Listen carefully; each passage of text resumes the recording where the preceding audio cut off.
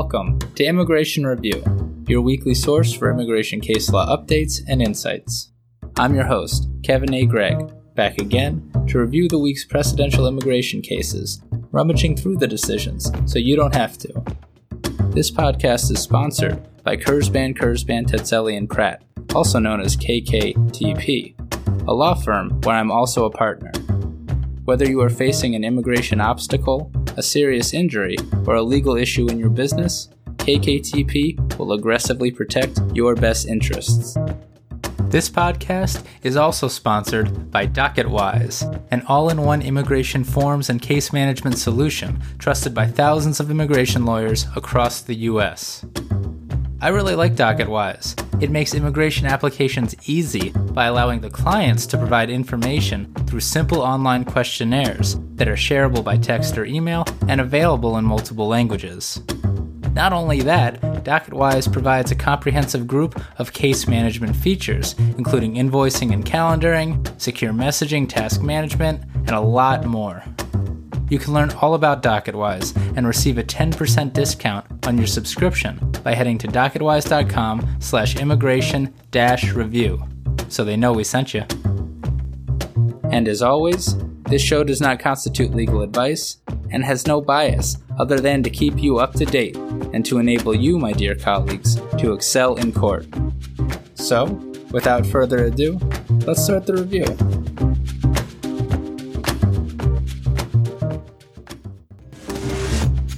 Not unlike Douglas MacArthur, I have returned to discuss 5 cases.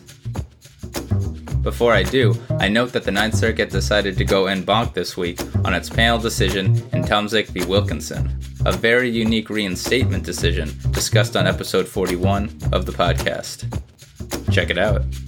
And check out this week's batch of fun, starting now.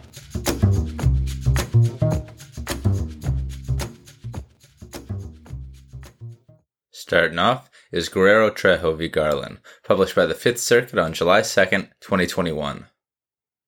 This case is about cancellation of removal, and it was technically published late last Friday. While I just couldn't get to it last week, I've now given it justice by letting it tee off the episode. Mr. Guerrero-Trejo is from Mexico, entered the United States unlawfully, and lived here for over 10 years before DHS initiated removal proceedings. He therefore applied for non-LPR cancellation of removal under INA Section 240A-B, arguing that he's a good person, and that his removal will cause exceptional and extremely unusual hardship to his U.S. citizen children. He had 3 young U.S. citizen children with his first wife, and another 2 with his current wife, and he lived with the latter 2 and supported all of them. Also, his eldest daughter, 9 years old, had attention deficit disorder, or ADD. But as so often occurs, the immigration judge held that none of Mr. Guerrero-Trejo's 5 children would suffer the requisite hardship if he was removed, particularly as they'd all remain in the United States with their mothers, who it appears did not have lawful immigration status, by the way, but who were not in removal proceedings themselves. The BIA affirmed, and so did the Fifth Circuit. But before it did, it issued a pretty big holding, particularly in light of the Patel case that will be decided by the Supreme Court next term. The Fifth Circuit held that in light of the Supreme Court's 2020 decision in Guerrero-Lasprilla, and although the INA divested of jurisdiction from reviewing the IJ or BIA's discretionary decision to grant or deny non-LPR cancellation of removal, the court, quote, may review the IJ's determination that the events that would befall Mr. Guerrero's children if he were removed would not amount to exceptional and extremely unusual hardship, as Congress intended the phrase, end quote. According to the Fifth Circuit, a question like this, where it is, quote, applying a legal standard to establish facts in order to determine whether a non-citizen is eligible for discretionary relief, is a question of law. It's a mixed question of law and fact treated as a question of law, and it's reviewable, following Guerrero-Lasprilla. Put another way, the only thing that INA Section 242A2B prevents a circuit court from reviewing is the, quote, exercise of the adjudicator's discretionary authority to determine who, among the eligible persons, should be granted discretionary relief as a matter of grace, end quote. That's a pretty narrow jurisdiction-stripping provision when stated like that, and it is. According to the Fifth Circuit, even the Supreme Court appears to have endorsed this view in Pereira v. Sessions and Kukana v. Holder. Heck, Pereira was technically a non-LPR cancellation of removal case itself, and the Supreme Court never mentions INA Section 242A2B. Noted. The Fifth Circuit's holding here aligns, to a degree, with portions of Patel in the 11th, actually, and a Sixth Circuit decision post-Guerrero-Las Bria. But it conflicts with post-Guerrero-Las Bria holdings from the 3rd and 10th Circuits, all discussed on the pod, and pretty much all leading to a gong at some point. More to it, it's complicated, and of course it's a bit more nuanced than what I'm about to say, but suffice to say, you can challenge hardship findings in the Fifth Circuit if you argue it right. Guerrero-Las Bria implicitly overruled prior Fifth Circuit precedent. What a world, and what a case. Not only that, but the Fifth Circuit held that it had jurisdiction to review, quote, a purely factual issue, end quote, because, quote, findings of fact are not discretionary judgments, end quote, meaning that they do not fall under the jurisdiction bar. These are all huge rulings on a very complicated issue from an often ideologically conservative court that the Patel team certainly does not hate. So all that's pretty good for non-citizens, and it resulted in the Fifth Circuit reviewing the IJ and BIA's fact-finding and determination that the facts of this case didn't rise to the exceptional and extremely unusual hardship standard. But Mr. Guerrero-Trejo still didn't succeed, even though Oil actually didn't put forth substantive argument and only argued jurisdiction.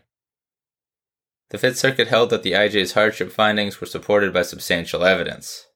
Mr. Guerrero-Trejo didn't meet his burden to establish that his eldest daughter's ADD was serious enough to constitute the necessary hardship in his absence, nor did he show that the mothers couldn't support the children in the United States, notwithstanding their own lack of immigration status. Plus, Mr. Guerrero-Trejo ran into the BIA's decision in matter of Monreal, arguably the harshest of the early published non-LPR cancellation of removal decisions, wherein relief is reserved only for the, quote, truly exceptional situations, end quote. Mr. Guerrero-Trejo's case was not similar to matter of Racines, as so many of us try to argue our cases are. So, some good law made, but ultimately harsh for Mr. Guerrero-Trejo and his children. Very important jurisdiction case, especially in the Fifth Circuit and the circuits that haven't spoken yet, but I believe I've said all there is to be said. And that is Guerrero-Trejo v. Garland.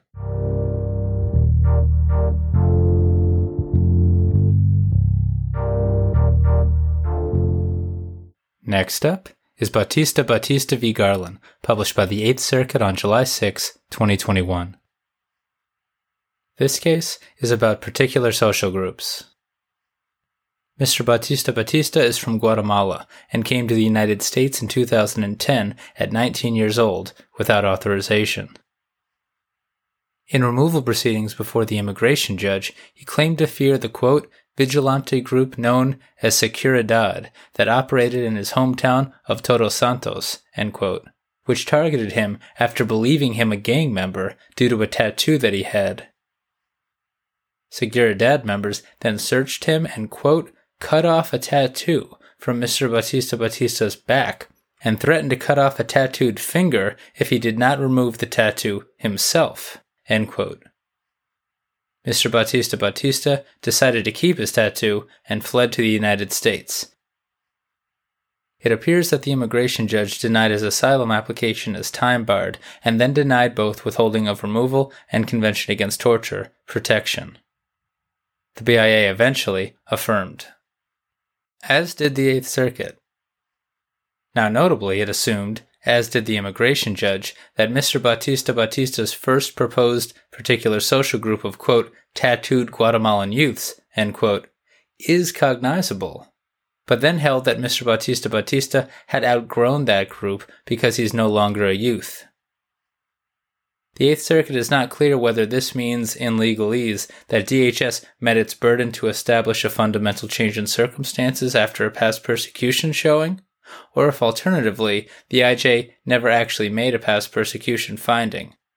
But either way, Mr. Batista can't get asylum on this ground. As to the second proposed particular social group of, quote, people who promised to remove their tattoos years ago but did not, end quote, the group is not cognizable because it's, quote, essentially a group of one, end quote.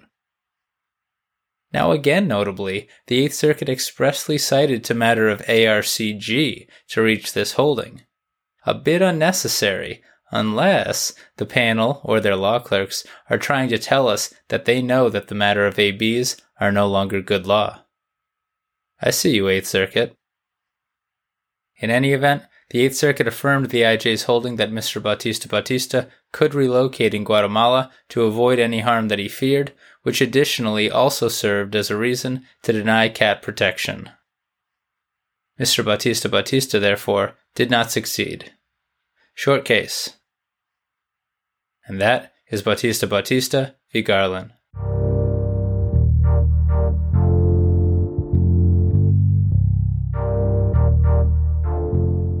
Next is Quintanilla v. Garland, published by the Second Circuit on July 9, 2021. This is another gang, tattoo, asylum-type decision. Mr. Quintanilla is from El Salvador and first entered the United States after being smuggled in at 13 years old. He was first removed in 2000, per a final order of removal, after getting involved in MS-13 in California as a teenager and becoming addicted to heroin. He re-entered or attempted to re-enter a couple more times to be with his family and was removed each time. Mr. Quintanilla has had a tough life. On his latest attempt to re-enter the United States, DHS reinstated a prior removal order, but due to Mr. Quintanilla's fear of gangs in El Salvador, placed him in withholding-only proceedings. In those proceedings, he testified pro se that MS-13 would and does view him as a traitor for leaving the gang, and that indeed he was in the process of getting his gang tattoos removed from all those years ago. And it's not just hypothetical. MS-13, for example, almost beat him to death in El Salvador before he fled, and on another occasion tried to murder him with a gun. But during the scuffle, Mr. Quintanilla stabbed the gang member in the neck and fled. This led to an international hit being ordered against Mr. Quintanilla by MS-13. He also claimed to have been beaten by Salvadoran police in the past for various reasons. Mr. Quintanilla has had a tough life. The immigration judge denied relief and protection for a bunch of reasons, and although there appears to be a fair amount of inconsistent testimony, didn't make a straight adverse credibility finding. Mr. Quintanilla appealed pro se, but then got an attorney for briefing, who naturally made a few more arguments and certainly provided more detail. The BIA affirmed the denial of withholding of removal and Convention Against Torture protection. The Second Circuit affirmed the BIA.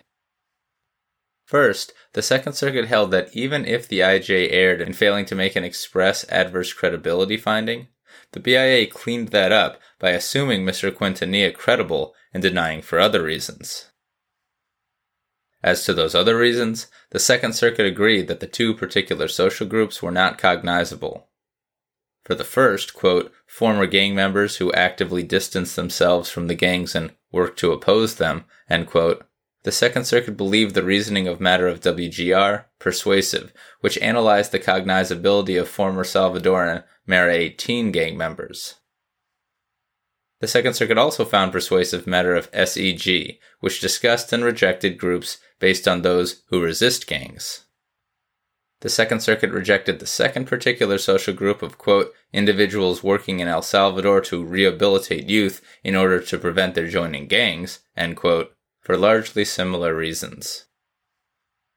In both cases, and even assuming, for example, that a Christian anti-gang NGO had posted videos of Mr. Quintanilla online getting his tattoos removed in an effort to prevent gang recruitment, the fact doesn't help, because, quote, the participation of a foreign nonprofit organization in the program does not provide such evidence because how a group within a country is viewed by those outside its borders does not demonstrate domestic social distinction."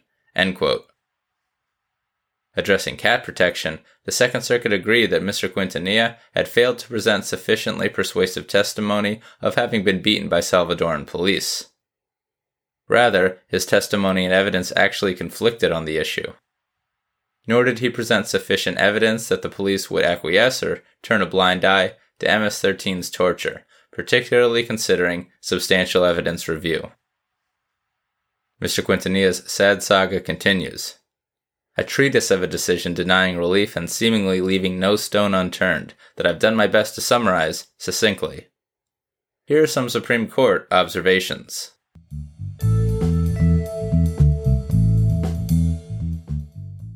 Not for nothing, the Second Circuit assumed arguendo that notwithstanding the jurisdiction stripping provision at INA Section 242A2C, due to Mr. Quintanilla's convictions, the Supreme Court's decision in Nasrallah v. Barr, arising in the cat context, also allowed the Second Circuit to review factual determinations made in the statutory withholding of removal context. I talked about this concept last week in Johnson v. Chavez, and while the Second Circuit didn't mention that case, because again it was only issued a week ago, I believe it supports its arguendo action here, sans arguendo. You heard it here first, many times. Nasrallah's coming for you, and it will eventually allow review of factual findings in the statutory withholding of removal context. Argue it now. This decision is also the first one to mention Garland v. Dye, published by the Supreme Court and discussed on episode 58 of the podcast. Here, the Second Circuit described that case as, quote, holding that statutory presumption of credibility applies only to administrative appeal and not to judicial review, end quote. So we got it right, y'all. Even after Dye, the BIA, as it did here, still needs to presume a non-citizen credible, absent an express adverse credibility finding by the IJ, even if the circuit does not. And that is Quintanilla v. Garland.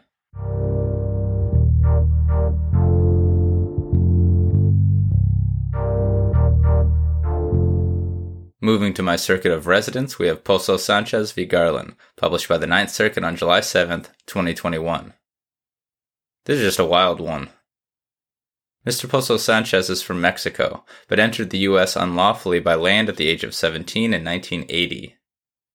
He lived in the U.S. for a decade thereafter, meaning he was present in the U.S. during and apparently eligible for President Reagan and the Republican Party's amnesty program. And he applied. But even the circuit court here can't review that application because the program made such applications confidential. What a bipartisan humanitarian program that was. Mr. Pozo Sanchez even obtained a temporary resident card, the first step to amnesty, in 1990. Shortly thereafter, he traveled from his home in Riverside to San Diego, and in San Clemente, he was stopped by Border Patrol, the same type of officer who mans ports of entry. The Border Patrol officer questioned Mr. Pozo Sanchez about his status, and Mr. Pozo Sanchez presented his temporary resident card to the officer, who let him go. But then in 1993, former INS denied Mr. Pozo Sanchez's temporary resident status. Unsure how that happened, but maybe it's because the first card only lasted 3 years, he applied again, and former INS denied.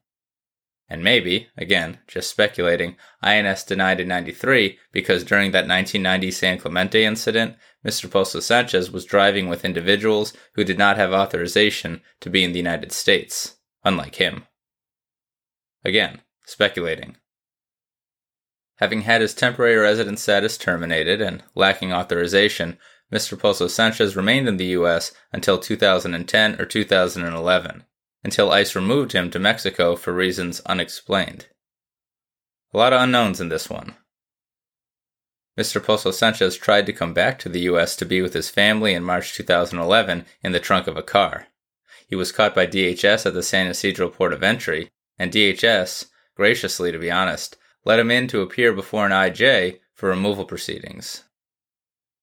The NTA charged him as removable as a non-citizen present in the United States without being admitted or paroled. The NTA lacked the date and time of his first removal hearing. During proceedings, Mr. Pozo Sanchez applied for a bunch of relief: adjustment to LPR status, non-LPR cancellation of removal, and in the alternative, post-conclusion voluntary departure under INA Section 240B(b). Now, assuming he was even eligible because he had a qualifying visa petition, he'd still need to be inspected and admitted into the U.S. to obtain LPR status. Mr. Pozo Sanchez argued that he was inspected and admitted, either when he received the temporary resident status in 1990, or, alternatively, during that San Clemente incident shortly afterwards. The immigration judge rejected both arguments. The IJ also denied non-LPR cancellation of removal because apparently Mr. Pozo Sanchez lacks a qualifying relative, and denied post-conclusion voluntary departure, finding that Mr. Pozo Sanchez had not been present in the U.S. for at least 1 year before applying, as the voluntary departure statute requires. The BIA affirmed. The Ninth Circuit split the baby. It affirmed the agency on the admission issue, relying in part on the Supreme Court's recent decision in Sanchez v. Mayorkas to hold that although immigration officials, quote, have detained and inspected Mr. Pozo Sanchez multiple times at U.S. ports of entry, he concedes that they have never granted him permission to enter the United States, end quote. I think he's just been turned around a lot, even though he's been inspected. Admission, on the other hand, requires the permission to enter the United States, according to the Ninth Circuit. Addressing the San Clemente incident in particular, that incident occurred in the United States, and so it can't count as an inspection and admission for adjustment of status purposes. But I appreciate the argument. Now, true, the Ninth Circuit assumed in U.S. v. Hernandez-Arias in 2014 that temporary resident status under the amnesty program qualifies as an admission in certain circumstances. And Hernandez-Arias also held that the government's termination of that status, as occurred here in 93, quote, unwound, end quote, the admission, so to speak. Love this stuff. But according to the Ninth Circuit, that's not actually what's at issue here. According to the court, if that San Clemente incident counted as an admission, it would remain an admission, even under Hernandez-Arias, because any unwinding following termination of temporary resident status wouldn't affect a subsequent, separate admission, even when that separate admission was based on one holding temporary resident status. But as I just explained, the San Clemente thing is not an admission, so it doesn't matter. Wow. Mr. Pozo Sanchez is therefore removable and ineligible for adjustment of status. And he's ineligible for non-LPR cancellation of removal for other reasons as well. But what about voluntary departure? Well, the Ninth Circuit used the rationale from Nis Chavez and Pereira to hold that a non-compliant NTA does not stop the clock for physical presence required of post-conclusion voluntary departure, because that statute, like the non-LPR cancellation statute, is tethered to service of an NTA under INA Section 239A. And just like with the non-LPR cancellation of removal statute, a subsequent notice of hearing won't stop the physical presence clock. Win one for the statutory text. If you recall, Mr. Pozo Sanchez's NTA lacked the necessary information, and the removal proceedings took 5 years. So he had 5 years physical presence, well more than the 1 year required of post-conclusion voluntary departure. So the Ninth Circuit sent it back. Congratulations in part to Michael J. Self for petitioner. 2 more noteworthy notes.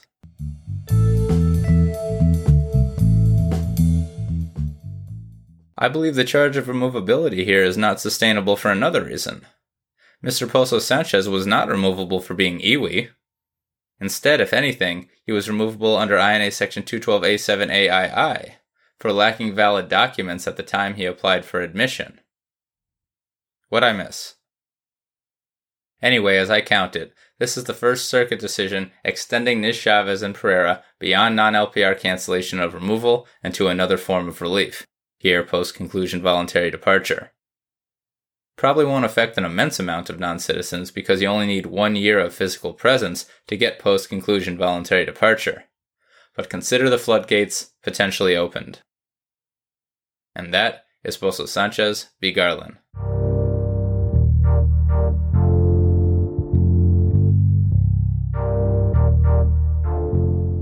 Finally, we have Escobar Santos v. Garland, published by the Ninth Circuit on July 9th, 2021. This decision is about aggravated felonies. Judge Whaley, a district court judge sitting by designation, dissented. Mr. Escobar Santos is from Guatemala, entered the United States without authorization, and has been in this country for many years. He was discovered and charged as removable in 2012 for being in the U.S. without authorization. He applied for asylum and related relief, and in the alternative, post-conclusion voluntary departure. In 2015, with proceedings ongoing, he was convicted of forgery in violation of California Penal Code Section 470A, and he was sentenced to 3 years incarceration with only 364 days to be actually served in custody. As pertinent to this decision, the IJ denied asylum and voluntary departure based on a finding that the conviction is an aggravated felony, as defined at INA Section 101A43R, as the IJ must, if the IJ so determines. The BIA affirmed. INA Section 101A43R defines as an aggravated felony, quote, an offense relating to forgery for which the term of imprisonment is at least 1 year, end quote. Even though the statute employs the phrase relating to, the analysis is governed by podcast favorite, the categorical approach, requiring a comparison of the elements of the state crime with the elements of the federal removal offense. So what are the elements of the federal removal offense? Well, the Ninth Circuit has previously held that they incorporate common law forgery, which requires, quote, 1, a false making of some instrument in writing, 2, a fraudulent intent, and 3, an instrument apparently capable of effecting fraud, end quote. The California crime here, in turn, criminalizes, quote, every person who alters, falsifies, forges, duplicates, or in any manner reproduces or counterfeits any driver's license or identification card issued by a governmental agency with the intent that such driver's license or identification card be used to facilitate the commission of any forgery, end quote. The Ninth Circuit majority held that the California crime categorically matches the aggravated felony definition. First, even though it allows for a conviction for mere photocopying a driver's license, the defendant still must do so with the intent to, quote, facilitate the commission of any forgery, end quote, which satisfies the aggravated felony definition. The majority distinguished this case from the Ninth Circuit's 2008 decision in Vizcarra-Ayala v. Mukasey, where the Ninth held that the bad check crime at Cal Penal Code Section 245C was not a categorical aggravated felony forgery offense, because it allowed for conviction where the defendant merely possessed or used, quote, genuine instruments with the intent to defraud but not to forge, end quote. Unlike that statute, the majority held that the crime here, Cal Penal Code Section 470A, does not permit conviction for mere possession. Nor are there any California state cases where defendants are prosecuted for possessing or using genuine documents, as was relied upon in Vizcarra-Ayala. Or put another way, quote, by definition, Section 470A requires proof of a false writing capable of procuring fraud, end quote. That's always forgery, according to the court. It wasn't the case with the statute in Vizcarra-Ayala, but it is the case here. So Mr. Escobar Santos' case is different. His statute is an aggravated felony, and he's barred from asylum and post-conclusion voluntary departure. Here's a bit more, and from dissent.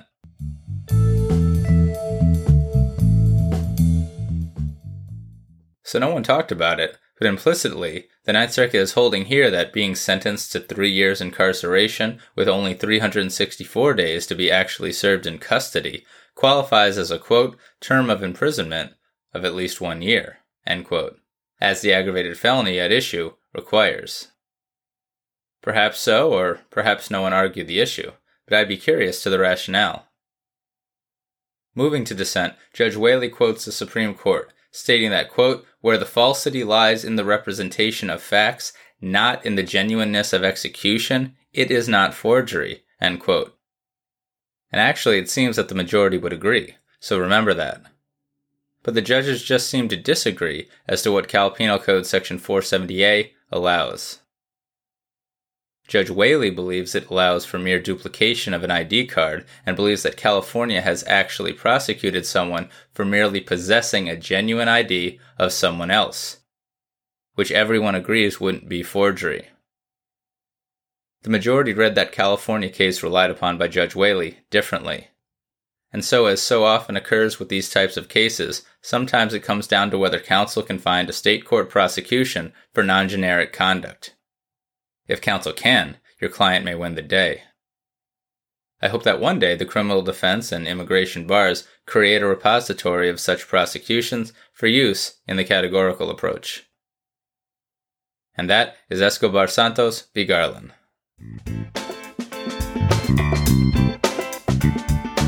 So there you have it. You're all caught up with the past week's published immigration cases. I'm Kevin A. Gregg, a partner with the law firm Kurzban, Tetzeli & Pratt, and this has been another episode of Immigration Review. Thank you for listening, and I hope you enjoyed it. If you did, please share it with a friend and rate and review us. Each review helps new listeners find the show. And of course, subscribe to Immigration Review wherever you get your podcasts. If you like what we do and want to become a patron of the show, please check out our Patreon page at www.patreon.com/Immigration Review, or click on the link in the show notes. And if you're interested in an official Immigration Review CLE certificate for 5 credit hours, email me at kgreg@kktplaw.com with your full name and the episode numbers for the 10 shows you've listened to. Also, feel free to email me with questions, comments, or anything at all. And follow the show on Instagram and Facebook at Immigration Review, and send us a tweet at ImReview. That's IMM Review. I'll be back next Monday for a brand new discussion. Until then, I'm Kevin A. Gregg, bringing you the Immigration Review.